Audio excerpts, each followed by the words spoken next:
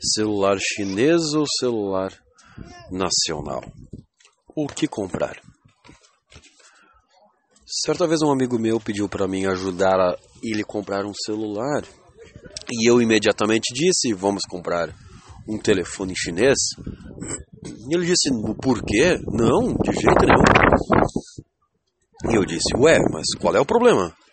Não, celular chinês é tudo porcaria. E eu pensei: que preconceito. Telefone chinês, sim, era um tempo atrás porcaria. Mas hoje em dia, com marcas consagradas, não vejo mais com esses olhos. E você também deveria ver com outros olhos. Celular chinês, na maioria das suas vezes, é muito melhor que os próprios nacionais. Você tem maior custo-benefício, você tem mais e paga menos. Então, fica a dica. Dê uma pesquisada antes de comprar seu telefone novo. Verifique também os telefones chineses.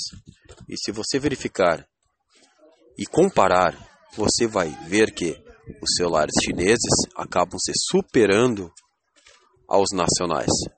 Fica a dica e até o próximo podcast.